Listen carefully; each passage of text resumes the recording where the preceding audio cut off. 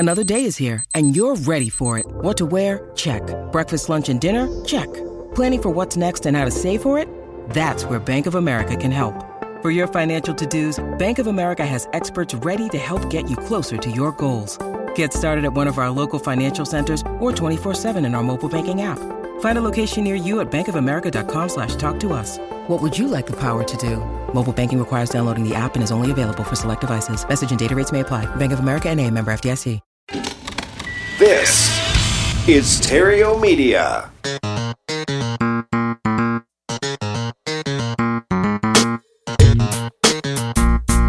Success in real estate has nothing to do with shiny objects. It has everything to do with mastering the basics. The 3 pillars of real estate investing: attract, convert, exit. Matt Theriault has been helping real estate investors do just that for more than a decade now. If you want to make money in real estate, keep listening. If you want it faster, visit reiace.com. Here's Matt. Got a hot show for you today right here on the Epic Real Estate Investing Show. And today I am joined by an American photographer, director, artist, and entrepreneur. Since April 2014, he has been the chief executive officer of Creative Live, an online education platform that he co-founded in 2010. He's got countless accolades for his creative work. He's been YouTubing for what looks like more than 15 years, and I can't wait to talk all about it. So please help me welcome to the show, Mr. Chase Jarvis. Chase, welcome to Epic Real Estate Investing. Thanks for having me on the show, man. I appreciate it. You bet. So I've been researching. I've been following you online for a little while and seeing what you're doing. And you got your hands, seems like, in a little bit of everything. But I wanted to look at the Creative Live. So what were you doing just prior to becoming CEO of Creative Live, and what inspired that? Sure. Shortest version of my background is that I was doing everything that everybody else wanted. I was pursuing a career in sports. As a soccer player, I was told that I should be a doctor, go to medical school because that's respected. And then I bailed on that and pursued a PhD in philosophy because I wanted to be held in high esteem and be smart. And I ultimately had the courage to bail on the dreams that everybody else had for me and pursue my own, which led me to becoming a photographer. And it was after building a successful career as a photographer that I realized, wait a minute, the technology could scale creativity. And I built an iPhone app in 2009 called Best Camera, which was the iPhone app of the year. And it helped kick off the global photo sharing craze a couple years before Instagram. We got our ass kicked by them, plus $50 million from some Silicon Valley investors.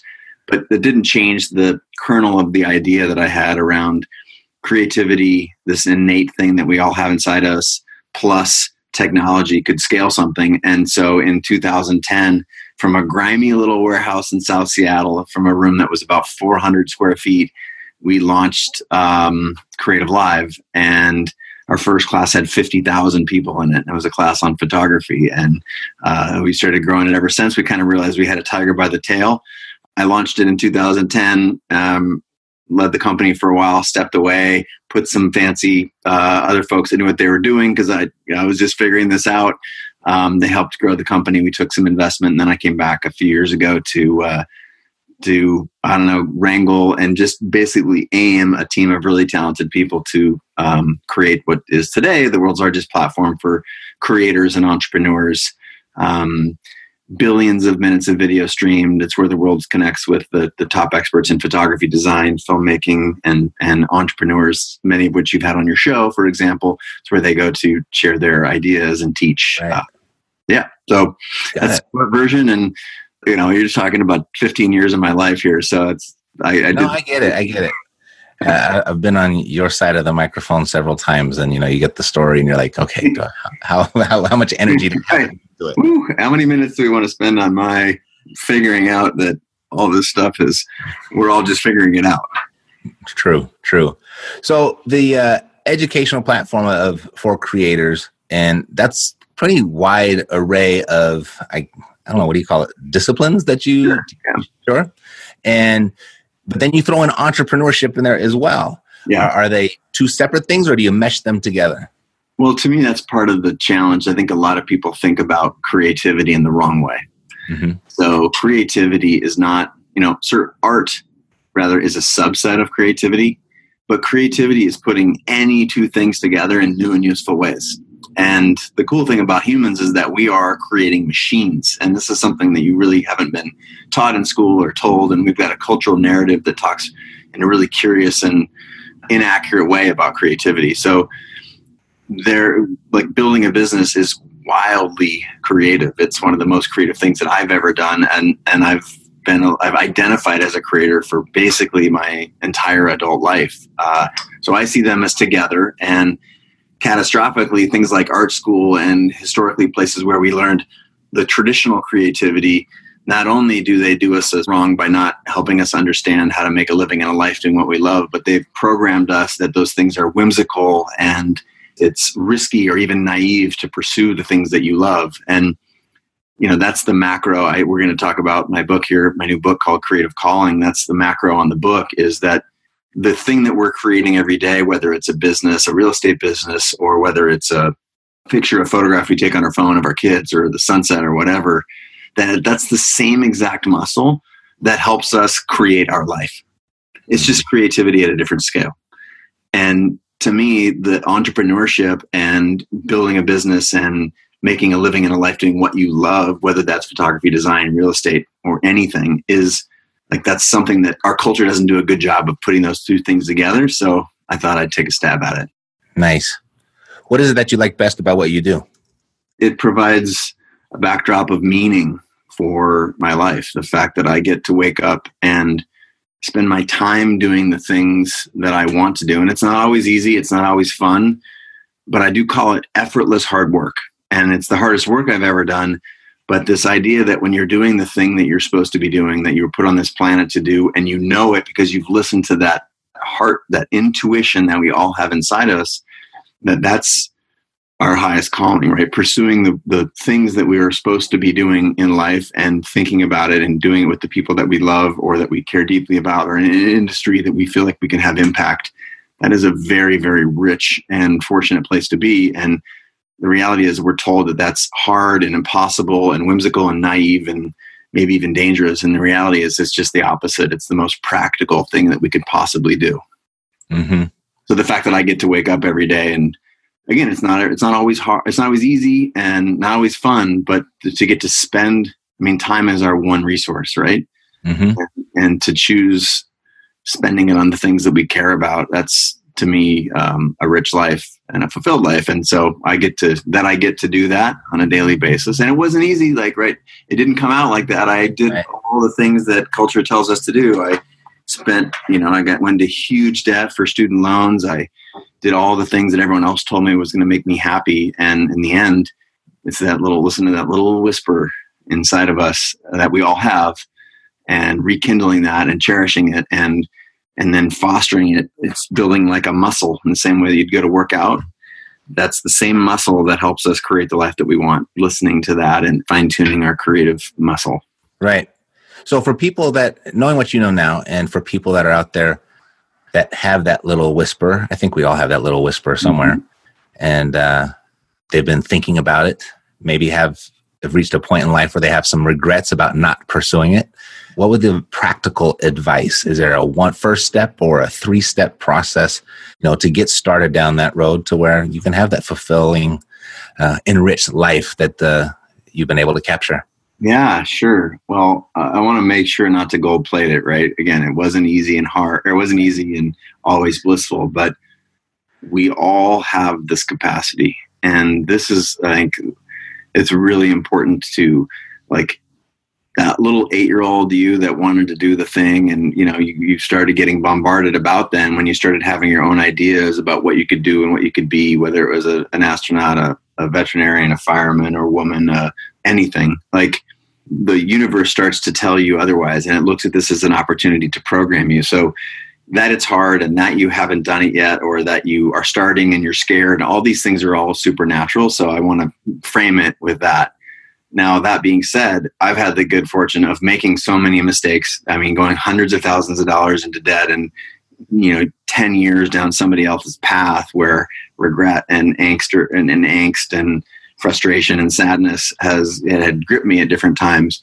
To be able to have lived that and figured it out. I come from a lower middle class family. To be fair, I'm white and male and born in America, and there's plenty of privilege. So if it was the hardest thing that I've ever done to wrangle that, I want to acknowledge that it's not going to be easy for anybody. But the reality is that we have the opportunity to do this. So by looking through the lens of my own life, the lives of the hundreds of people that I've interviewed on my podcast, Chase Jarvis Live, and who've taught on Creative Live. These are people like Sir Richard Branson, Brene Brown, Arianna Huffington, Tim Ferriss, Damon John from Shark Tank, Debbie Millman. These are like legendary folks, the Gary V's, folks have been on your show. Through talking to those, there's this pattern. It's a very simple pattern, and the book is built on a system. The book is called Creative Calling, and it's built around a system that I call IDEA. And it's a very repeatable, simple system that I've been able to deconstruct through my own life and talking to so many of my creative and entrepreneurial friends. You have to at first imagine the thing that you want for yourself, right? If you don't start with that, what do you got? And this is where listening to that intuition, because every listener out there, they have something inside of them that they can hear that calling and they're ignoring it or they're not tapping into it. What if you listen to that and double down, even just as a thought experiment? Mm-hmm. Imagine for yourself something powerful, whether it's this project in front of you, buying this piece of real estate, or imagining, life with capital L that is on your terms. So then design, the system is imagine, design, execute, and amplify. So we talked about the imagine part. The design part is like you have to design a path to get there, right? You don't get anywhere without a plan. You don't get a house without a plan. You don't arrive at your destination without a map. So you've got to create a simple system. And that's by design. The people's lives that you love and you have on your show and that we aspire to, that was an accident, what they accomplished. They had a vision and then they created a plan and they started executing against that plan. That's the idea part. And then the last part to the system that the book is based on is the A part, which stands for amplify. And you realize that none of these journeys are alone, right? You didn't start your podcast without looking at the work of others, without being inspired, without the woman who runs the rental counter at the local audio store that you rented your first mic from. It's like it's a community. And by amplifying the ideas and what we want to see and be in the world, we actually bring other people along with us. And another word for this is sort of developing a community. So the framework, the step-by-step tactics, if you will, are this is the macro lens on the book, right? This is like the big repeatable system. And again, it works whether you're trying to buy this piece of property that's right in front of you, or whether you're trying to design the life that you see wherever you look for inspiring lives. Nice. And an inspiring description, I think, as well. I'm on Amazon right now. Book comes out September 24th, Creative Calling by Chase Jarvis. I went ahead and got my pre-order in. Nice. Pre-orders matter. Thank you. You bet. And I encourage anyone listening that has that little whisper in the back of their head. Well, here's the thing, Matt, we've all got it. Yeah, we do. And well, that's why I was telling everybody. That was my way to tell everybody to go get it. Okay, good. we were taught to ignore it. That's the part that is really, or certainly repress it and imagine the world if we actually tapped into that. And for everyone who's, saying, well, it sounds really interesting, but I got bills to pay. I got X, Y, Z. Just know that what you're trading is that the life of that 8-year-old person who has everything before them. And it's not impossible. It's hard, but it's not impossible. And the book aims to be a roadmap to help you get there. Just on that, I don't want to turn this to a morbid direction, but unfortunately, I've been to a few funerals in the last couple of years. Oh, I'm so sorry. And it's amazing how you always have that epiphany on how life is so short, right? And you get there and all the things that you didn't do that you wanted to do or meant to do, or the things that you dreamed about. So I think this is an important book. I'm glad that we were able to connect.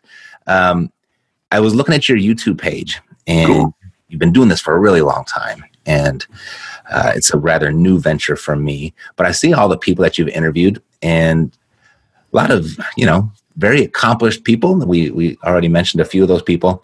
What would you say, out of all those interviews, which person did you learn the most from, and how did it impact you? Wow. This is not a softball. No, we're done with those. We're done 96 mile an hour slider at me here. It was what I was thinking. I was just like, wow, if you had the chance to talk to all of those people, which one like really had the biggest impact on you? Well, this is both a way to slide out of the question gracefully, but also the facts, which is there's just a little piece of a lot of philosophies of these people that have helped me. And so it's impossible to say that one person did X, because what I really end up doing, and this is sort of like a little bit of a metaphor for life, right? We walk around borrowing bits of inspiration and wisdom from everyone. And, that's why we're social animals. We, even if you're an introvert or an extrovert, it doesn't matter. We find meaning in life through connecting with others. And for me to be able to sit down and talk to the world's top performers, the top creators and entrepreneurs, the billionaires, the Pulitzer, Grammy, Emmy, whatever winners, the thread there's a couple of consistent threads, and morning routine and designing your day is very, very popular. And, the most well-known folks for that are folks like Tim Ferriss, for example. He calls himself the human guinea pig. Tim's been a friend for a long time, but that's very, very inspiring. And I feel like that was a thread across a lot of folks, just in like taking your day with intention. And then there's how do you understand what you're put on this planet to do? That comes from like Sir Richard, for example. Richard Branson is arguably one of the most iconic entrepreneurs in the history of the universe, right? And the fact that he's got more than 400 companies, and that he's so clear about what how he sees the world as just a world of abundance and opportunity. And there's a whole litany of a whole bunch of people that I think capture a lot of that. And then how do you do that? To me, folks like, Brené Brown and Debbie Millman, hugely inspirational around doing that. When Brené has a way of talking about it, like you should approach this with a strong back and a soft front. So you got to have a spine to do the things that you want to do in the world. But what use is it if you approach the world hardened and it's like glue when you leave the cap off it? Like that's not a useful thing, But what is useful is openness, connectedness, vulnerability, empathy, managing the shame that culture lays on us. So there's a whole group of folks that do that. And then I think there's other folks that are, that I think is probably maybe the most common trait across the couple hundred people that I've had on the show. And that is that everybody thought that it was not doable. Everyone was told that culture programmed every one of these people, even folks like Gary, who had every, he talks about it being an immigrant and his parents, and the same with Arianna Huffington, being an immigrant and having, being programmed about how hard that was going to be, that there's some kernel inside of us that has the power to do these things that we want to do in life, in spite of all of you can't do it, it's too hard. And in spite of this thing, which is the brain. It's not your brain. This is the brain. This is a multi-million-year-old organ that's designed to keep you alive, not happy. So in the face of all that external pressure and the inside, our biology telling us that we should keep an eye out for all the saber-toothed tigers that are running around here. In spite of all that, it's doable. Yep. And that's what the book really tries to sort of put its arms around that and give you a path to achieve it. Nice. Thanks for coming on the show. Thanks for sharing what you're sharing, because, I frequently have people that aren't real estate investors, or that's not their focus, at least. But Matt, that's brilliant, because that's where the best things in life are from outside your industry, right? And that's why I couldn't answer, like, who's the best real estate investor? You're like, wait a minute, all the places that have been created, that have created the most, or the people that have created the most value on your show are not even from real estate. Yeah. It's taking bits and pieces of your life, the lives of the guests that you've had to create a narrative arc that helps you understand it all. And that's the same approach that I took to the book, and to my life, for sure. Yep. one person's art may be photography, another person's art may be real estate. For sure. But we all have this brain that helps us create this design and factor in these ideas and how to execute them. And so thank you for sharing that, because this is why you're here, is just that I can show people how to write a purchase agreement out. You know what I mean? Like that, I can do that in 10 minutes. Yep. But why they don't get up and do it every single day to, really pursue or capture what they're after is like, that's what we're talking about now, right? That's the stuff that gets the why. It's the why. And absolutely. To me, again, we're taught that these desires, this passion that we have, whether it's for real estate or anything, that pursuing them is sort of really to be skeptical around, like this thing that you're tugging on your heartstrings. And the reality is it's not. It's the most practical thing that we could do, because imagine if we all did that. Imagine if we all were pursuing the thing that we were put on this planet to do, whether it's real estate or professional sports or needlepoint or being a farmer and going to the farmer's market and selling your apples. Like all these things, like the world needs it. And if you were doing those things every day with your time, how would it feel to wake up every day? That's powerful. Amen. For sure. So having conducted so many interviews and being the interviewer, and now you're here as the interviewee, what do you wish you could talk about more that you don't get the opportunity to? Might freak you out a little bit. You okay with this? Oh, no. Grant Cardone was on, and boy, I think he freaked everybody out. Okay. I'll tell you if you top him or not. Okay. All right. To me, it's mindset. It's the power of crafting your thoughts. Again, I was alluding to it earlier, that this brain that we have, first of all, our wisdom and our process is not just a brain function, it's a whole body function, right? We have this thing called intuition. We have a gut feeling that we've largely been taught to ignore. We pay attention to the rational mind. This thing it's pretty good, but it's not ideal. And it certainly can't do the whole job. What they know about rational thought is it's ultimately kind of slow and it's imperfect and it's loaded with bias. But the combination of your rational thought, your brain, and the wisdom that you have in your body, anytime you walk, like that person's, I don't know, something's wrong, something's off there. And when you didn't pay attention to that intuition, what happened? Sometimes you get proven wrong, but there's some piece of us, and the reality, the science, and I think it's pretty early science, so I don't want to start quoting journals here, and that'd be a little bit weird, but it's like this intuition that we're taught to ignore. That's the same intuition that told you that you couldn't be an astronaut, and we're taught to ignore it. That all we can program against that, and culture it serves culture very nicely. And there's no, to get me, don't to be clear, like there's no puppet masters saying, "Oh, I got to get everybody to do a 9-to-5 job," and that's not what I mean here. It's just convenient, and that's what culture rallies around: a very narrow set of ideas and a very, very narrow set of human experiences, average experience, average life, average.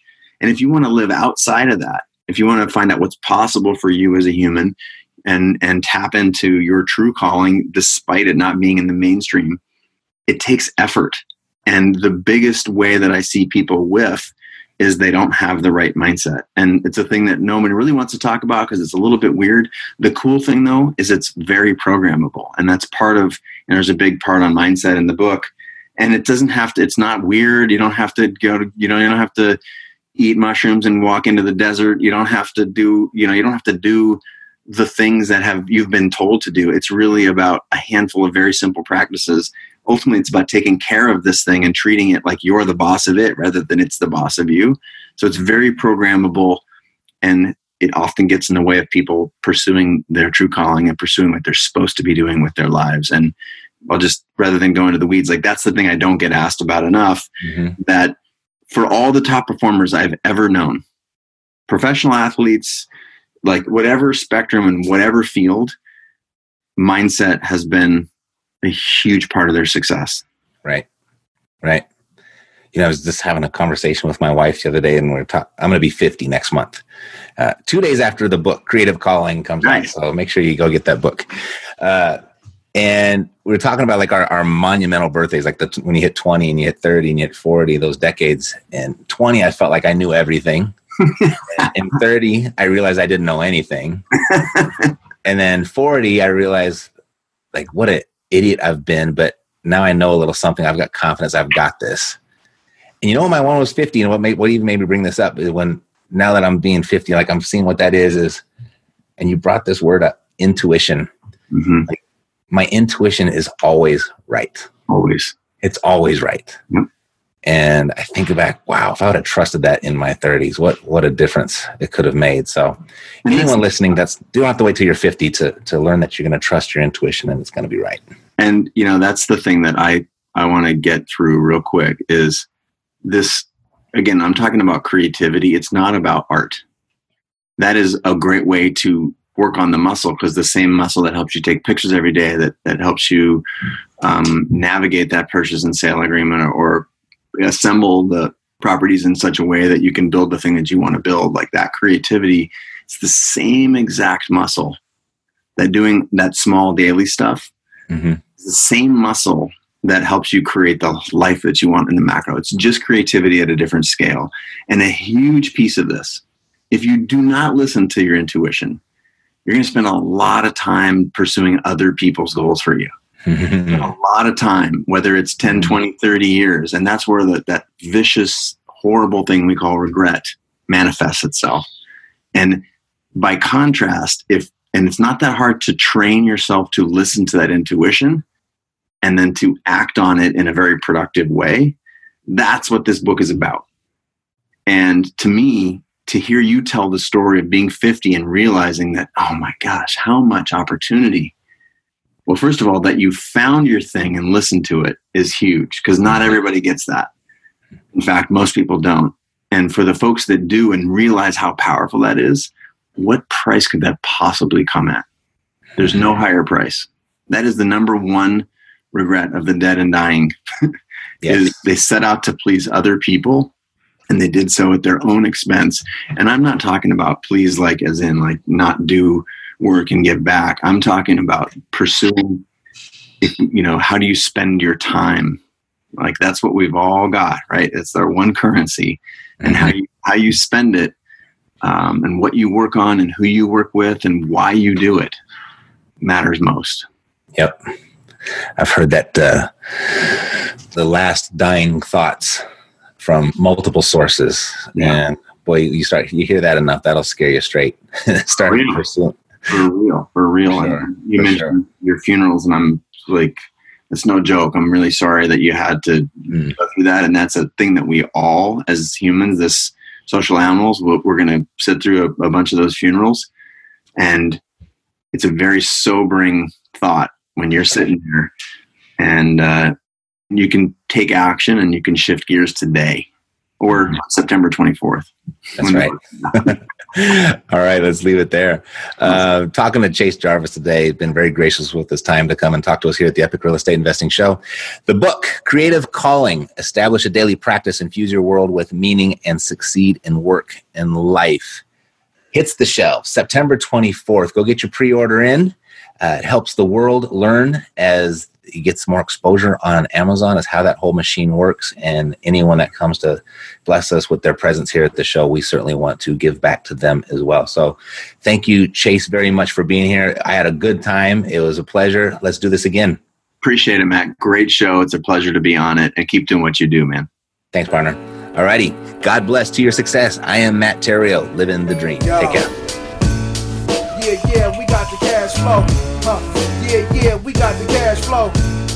Yeah, we got the cash flow. You didn't know, homeboy, we got the cash flow.